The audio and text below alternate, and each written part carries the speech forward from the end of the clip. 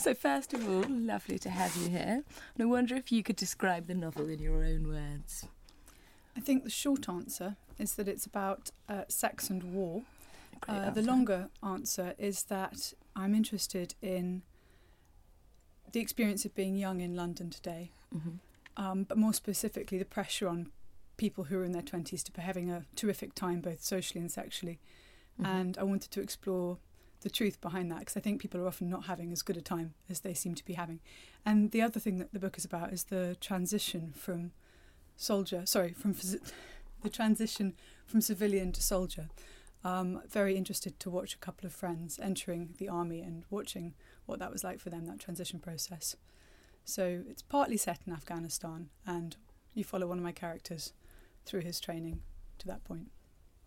And could you talk a bit about the title, which is Left of the Bang?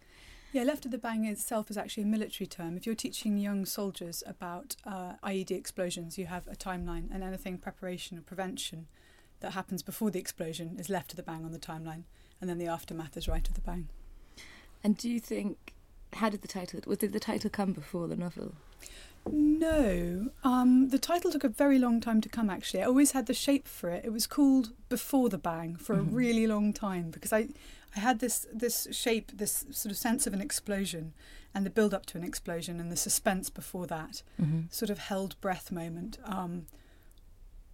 And also the idea of dummy explosions. What happens if you expect something to go off and then it doesn't go off? So that template, that pattern was always there. But I didn't know the military term. And then by great good luck, there was a military term that fitted, and it was a very, very good day. Must have been so exciting. Yeah, it was absolutely brilliant. I was on holiday with a group of friends, actually, and a friend of mine who is in the military, I was just saying, I'm desperate, I can't think of a title.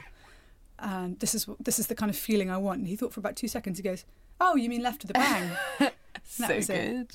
And I wonder whether, because I thought a lot about the bangs when I was reading the novel, and obviously the title makes you look for the bang.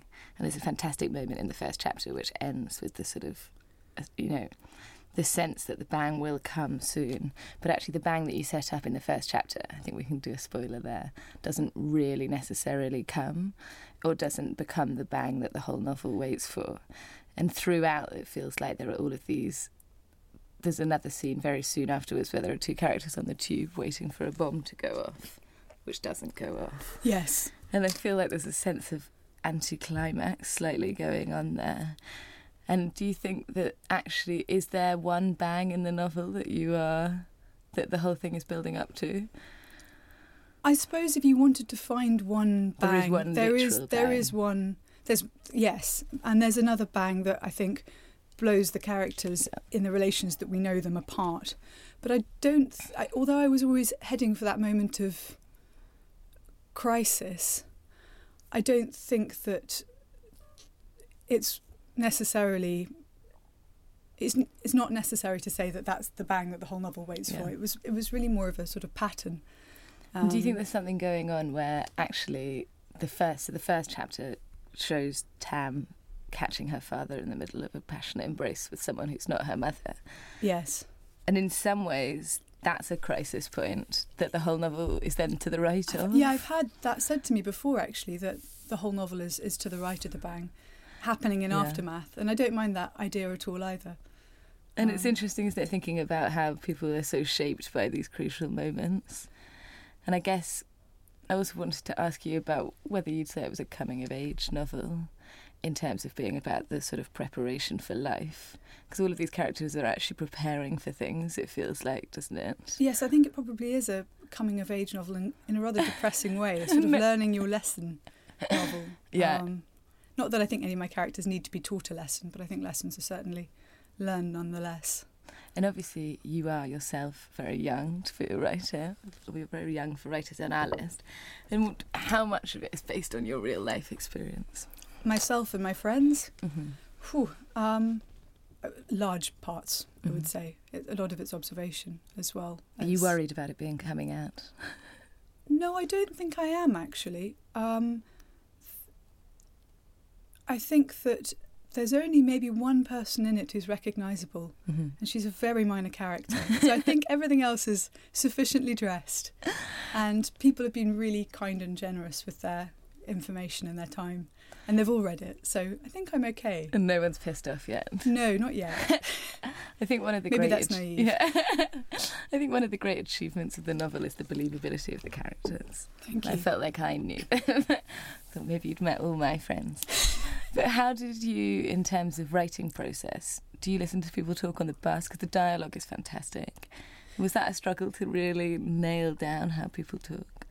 Yeah, lots of listening on the bus, lots of listening at parties. I think that's something I really enjoy writing, is dialogue. But I have to say it was hugely improved in the editing process with you and with Ollie Rouse.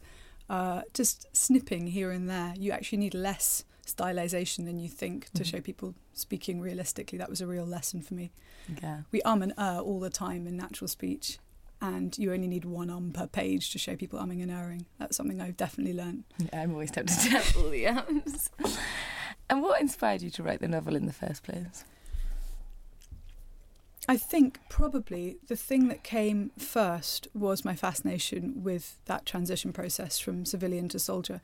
I thought, here are people who are doing really extraordinary things for modern life. They're having to think about right and wrong, life and death, in a way that average people don't have to. I mean, most of us just get to not think about that until major crises in our lives these days.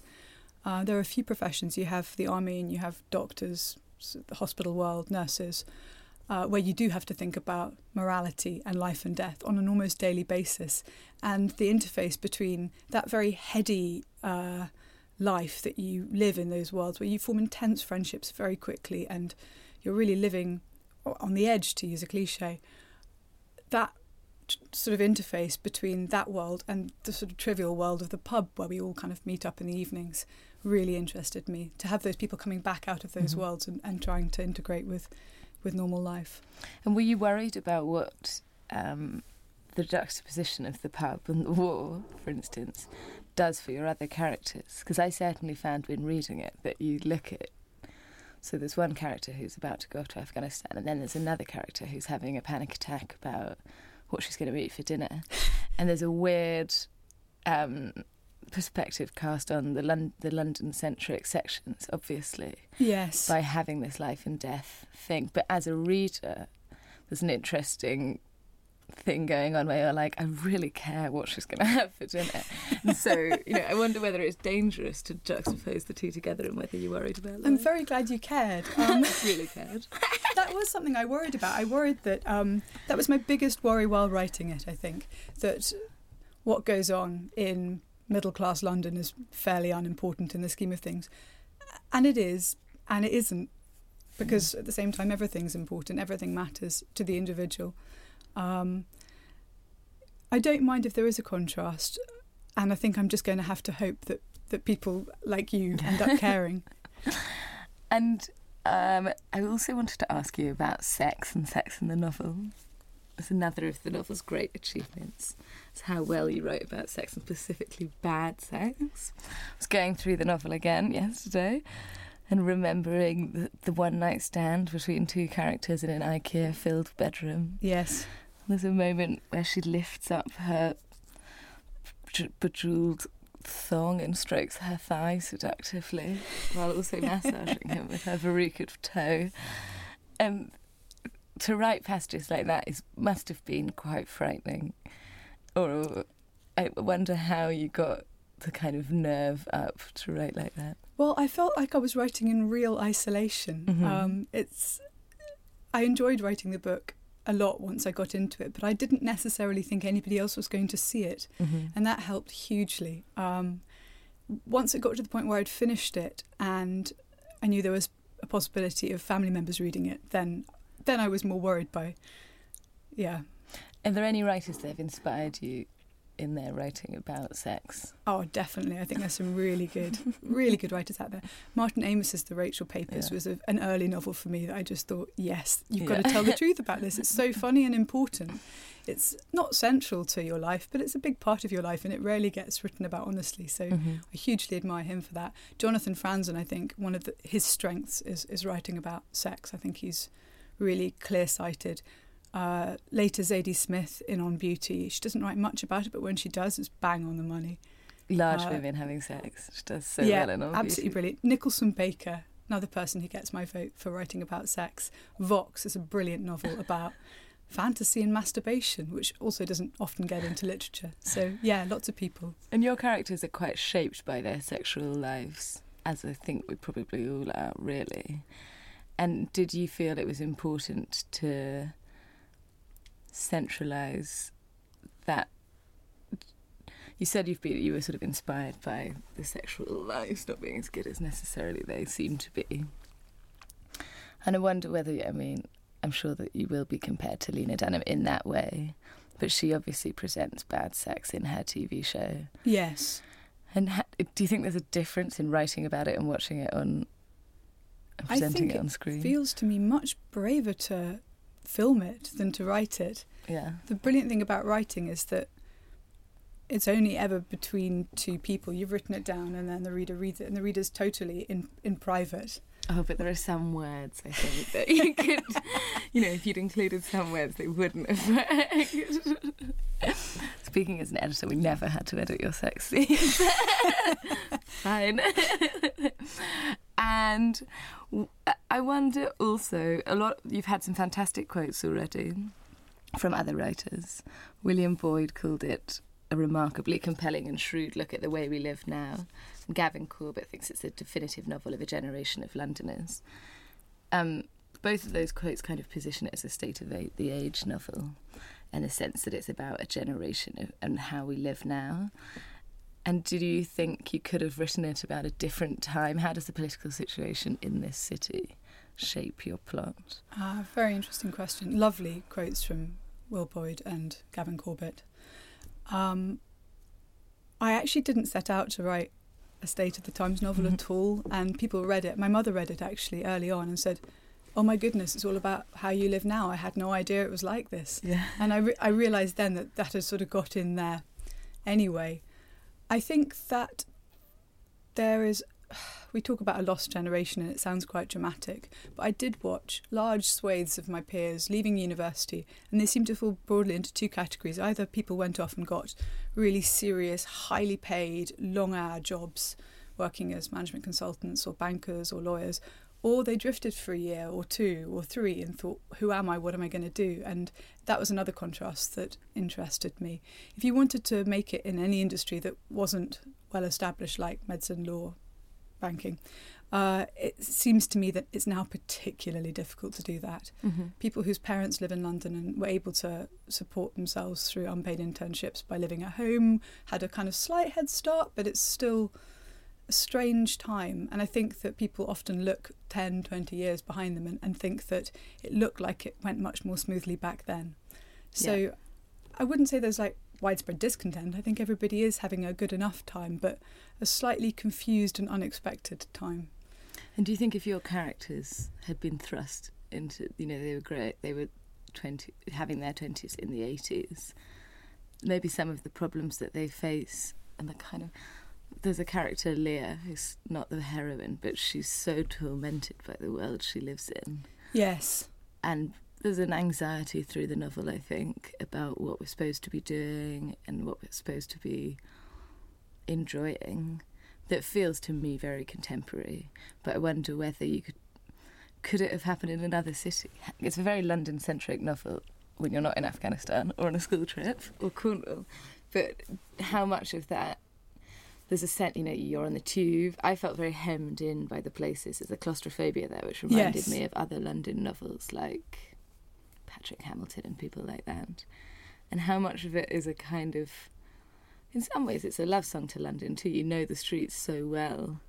Can you imagine writing it about characters in Paris? Or... No, I really don't think I can. I think it is definitely a London novel. And you spent some time in Oxford. Still, do you spend time in Oxford? Yeah, I'm there once a week. Did you ever think about doing it in Oxford? I wrote a first novel, actually, that I never sent out, and that was set in Oxford. And then transplanted to Bristol because I didn't want to have written an Oxford novel. Yeah. I think I'm a little bit wary of Oxford. Maybe one day, but not for a while. Is it important for you to write what you know? Yes. I hope in the future to be braver about settings, to be able to... Writing the Afghanistan section was a leap that I was frightened about making. I had a lot of help from people who'd been out there and were very kind with their information. But once I'd done that, and you feel that actually with a bit of imagination you can leave London or Oxford. I hope to be able to take things further afield. I think you're always writing about what you know in terms of people, but... And so you've obviously done a lot of research into the Afghanistan section.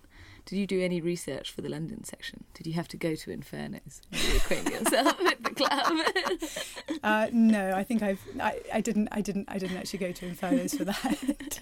I think I've seen enough. Yeah. But it's very plotted out, the journeys they take.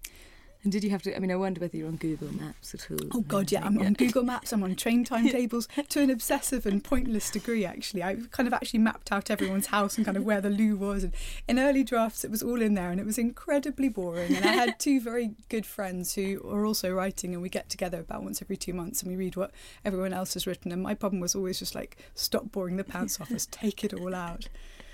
And how long did it take you to write the novel? 3 years, I think, from start to proper finish. And how did it work in terms of, did you get an agent as soon as you started, or you wrote the novel first? No, I was very lucky with that, actually. I'd been writing for Arete, which is the magazine I work for in Oxford, and I'd done a piece of sort of reportage for them. By chance, it was on the army, about actually the education that you receive at Sandhurst, mainly, and the passing out parade and the actual point of transition. And Peter Strauss, who's an agent with RCW, got in touch and said, "Are you writing anything?" And I was at the time. I was writing a novel that turned out to be the one that just stayed as a Word document. And he said, "Show it to me when you're ready." So I always had the very nice feeling that once I was done, if I was happy with it, there was somebody I could send it to who would read it sympathetically. It was terrific. It was a real boon. And you... When you're not writing novels, you write a lot of book reviews. Yes. How does it feel to be exposing yourself on the other side now? I think it's my turn. Fair enough. Yeah. Did it make it harder to write that? Having subjected, you know what reviewers are going to pick up on. Did that in any way sort of cramp your style? I wasn't doing much reviewing until quite late on in the writing process. So... no is the straight answer, and I hope that in the future that it won't. I think it actually helps writing the reviews, because when you're writing a review, you've got a very tight deadline and you've got 800 words, maybe less, and you have to think really hard about how you want to use those words, and it loosens you up in a way. When I go back to writing fiction, having written a review, it's somehow easier. I found it really helpful. And are you working on a second novel? I am just beginning to. I'm doing more research for this one because it is definitely not set in London. I'm going to be setting it in the 19th century in America. So lots of reading required, which is really pleasurable. And maybe a research trip. Yeah, maybe a research trip, exactly. I hope so. There's a moment in Left at the Bank where, at the end, where you kind of put your characters to bed, or you flash forward into their futures. And I wondered whether you ever thought about writing a sequel, given that this is so much left of the bang, whether there might have been a right of the bang carrying on the characters' lives. I have never thought about that, actually, although I like the characters, most of them. So it would probably be a pleasurable thing to write. I think I'm done with them, but I definitely wanted to at least let people know what happened a little bit in the future. I'm always quite frustrated, not always, but very often, when a book ends and you think, but what happened later? Obviously the Victorians are very good at doing that, at kind of like scrolling forwards 10, 20, 30 years. I also wanted to talk to you about honesty and judgment in the novel, because you present you cut through kind of social surfaces very well, I think, so that even if it's a dinner party or some sort of quite troubling sexual perversion or just lies and family life, and it seems that there are moments where you manage to present these things without any kind of narrative judgment. There's a great sort of detachment which seems crucial. Good, that's lovely to hear, thank you. But was that in any way difficult? I don't want to ruin anything here with the story, but there are characters that, as a reader, you love, and you almost love after you've found out quite worrying things about them. That is really very nice to hear indeed. That was something I was worried about all the time while I was writing it. The character that you're thinking of in particular, I was at great pains to make him likeable. That was a point of... I wouldn't even want to use the word tension, but that interface, again, between who you are as a person and the hand that gets dealt to you and how you deal with that. It's quite difficult to talk about it without giving things away.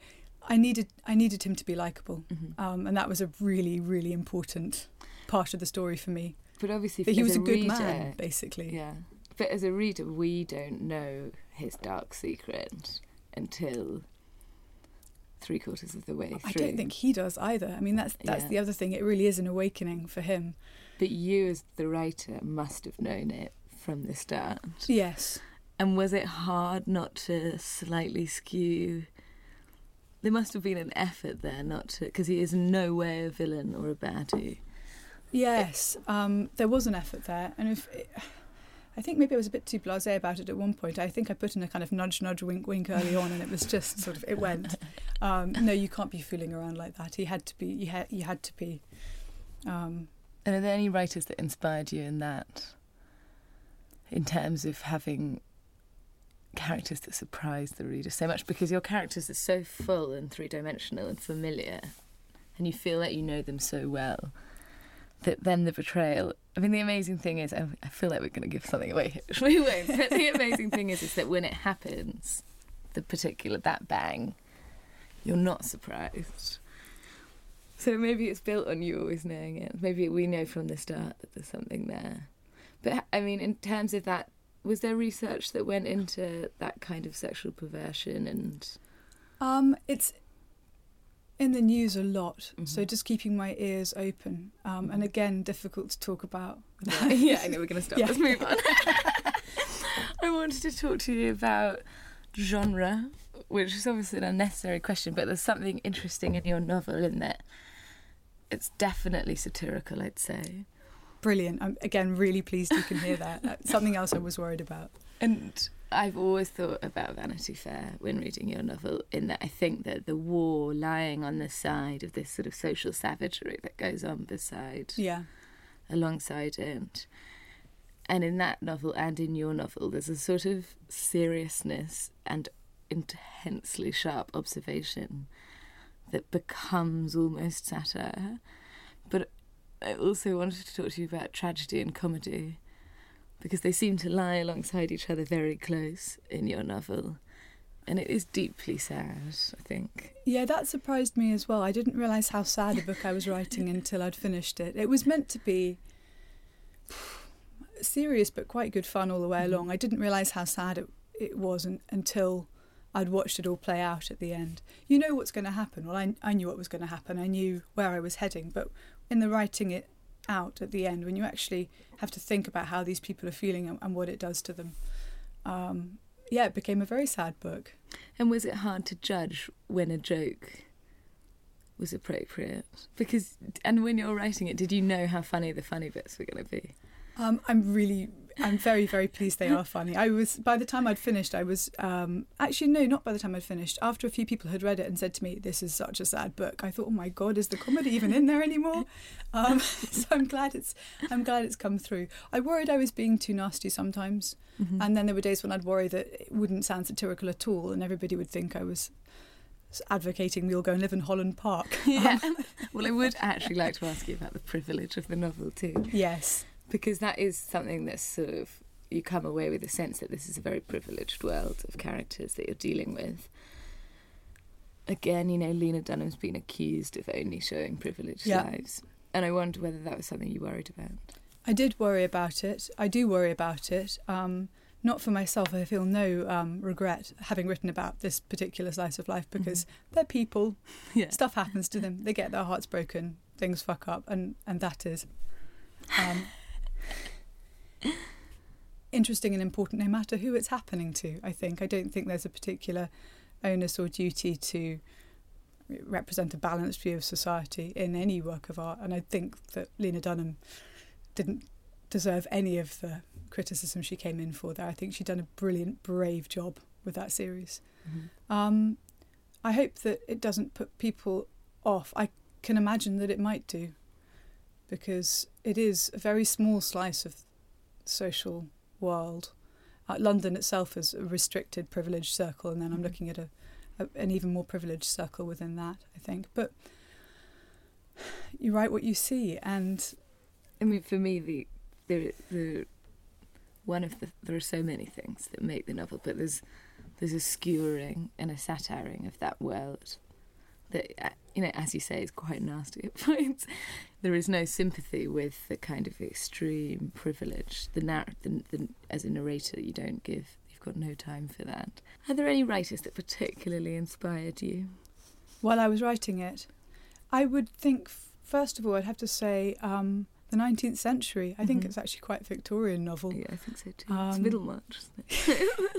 If only. George Eliot, certainly. I really wanted to have a more authorial narrative voice. I wanted to be able to kind of be telling the reader about life, the universe and everything. But I was a bit too scared, because you don't see it very much in modern fiction, and I didn't have any modern templates to work from, and I was very much at a point where I felt like I needed a template. And so I would very nervously try to throw in a sort of authorial judgment, maybe once every kind of 3 or 4 pages. And I didn't do it from the very beginning. And you could tell I was sort of scared when you read it. And I think if you want to do the George Eliot thing, you have to come out sort of racing from chapter 1. Reader, I undertake to show you with this drop of ink from the tip of my... You have to just go in and do it. And I didn't. So that was definitely a model that I used and then shied away from. But the idea that you can be looking at what several different people in a room think at any one time, that complexity I really wanted. And Tolstoy's a great model for that. He's really good at hopping between heads. So I would often kind of have War and Peace or Anna Karenina open and just flip through and check it out.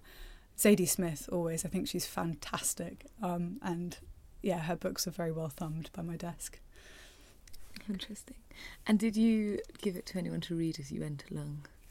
Yeah, I had this writing group, these 2 friends who are also writing, and I couldn't have done it without that. And mostly it was very practical stuff, like what on earth is going on? I don't even know where your characters are at the moment. Just very basic stuff, like we've been in this cafe for 5 pages. When you're boring someone, and that's invaluable. So they would read it. We'd get together and talk about it once every 2 months, I think. And did you write as a full-time pursuit, or you were always working at Arete? Always working at Arete, and then eventually reviewing as well. I think full-time, that would be lovely, but I think it probably would work best if you could ever find a life where this worked, where you'd have 2 weeks of full-time employment and then 2 weeks of writing, and just immerse yourself for 2 weeks and then come out of it. Actually leaving it is always helpful, and coming back to it with a fresh head. Do you find it quite lonely writing? Not when you're actually writing and it's going well, then it's lovely. But when you're walking around your bedroom, drinking cold coffee and like really not sure where you're going next, that bit's lonely, I think. And this is a question that Morwenna always asks at the end of the interviews, which is, if you're on a desert island, which books would you take with you? 1 book? We'll add 1 book, Morwenna? 1. Oh my goodness. Whew. 1 book. It would have to be Henry James. And I think it's going to be a toss-up between Portrait of a Lady and Wings of the Dove. Great choices. Thank you so much, Claire.